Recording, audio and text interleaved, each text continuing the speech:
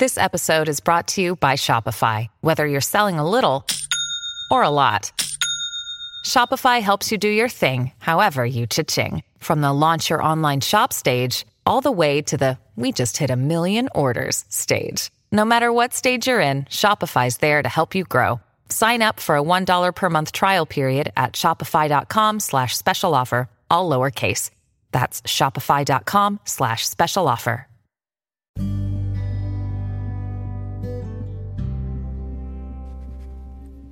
Thank you for joining Simply the Psalms. Today's psalm is Psalm 80, a prayer for Israel's restoration. Give ear, O shepherd of Israel, you who lead Joseph like a flock. You who are enthroned upon cherubim, shine forth before Ephraim and Benjamin and Manasseh. Stir up your might and come to save us. Restore us, O God. Let your face shine, that we may be saved. O Lord God of hosts, how long will you be angry with your people's prayers? You have fed them with the bread of tears, and given them tears to drink in full measure. You make us the scorn of our neighbors. Our enemies laugh among themselves. Restore us, O God of hosts. Let your face shine, that we may be saved. You brought a vine out of Egypt. You drove out the nations and planted it. You cleared the ground for it. It took deep root and filled the land. The mountains were covered with its shade, the mighty cedars with its branches.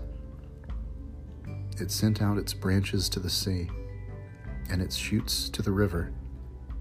Why then have you broken down its walls, so that all who pass along the way pluck its fruit?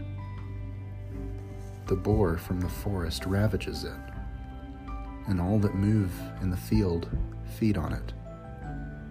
Turn again, O God of hosts. Look down from heaven and see.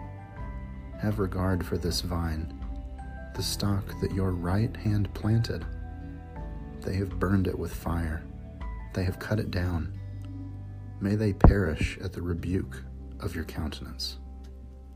But let your hand be upon the one at your right hand, the one whom you made strong for yourself. Then we will never turn back from you.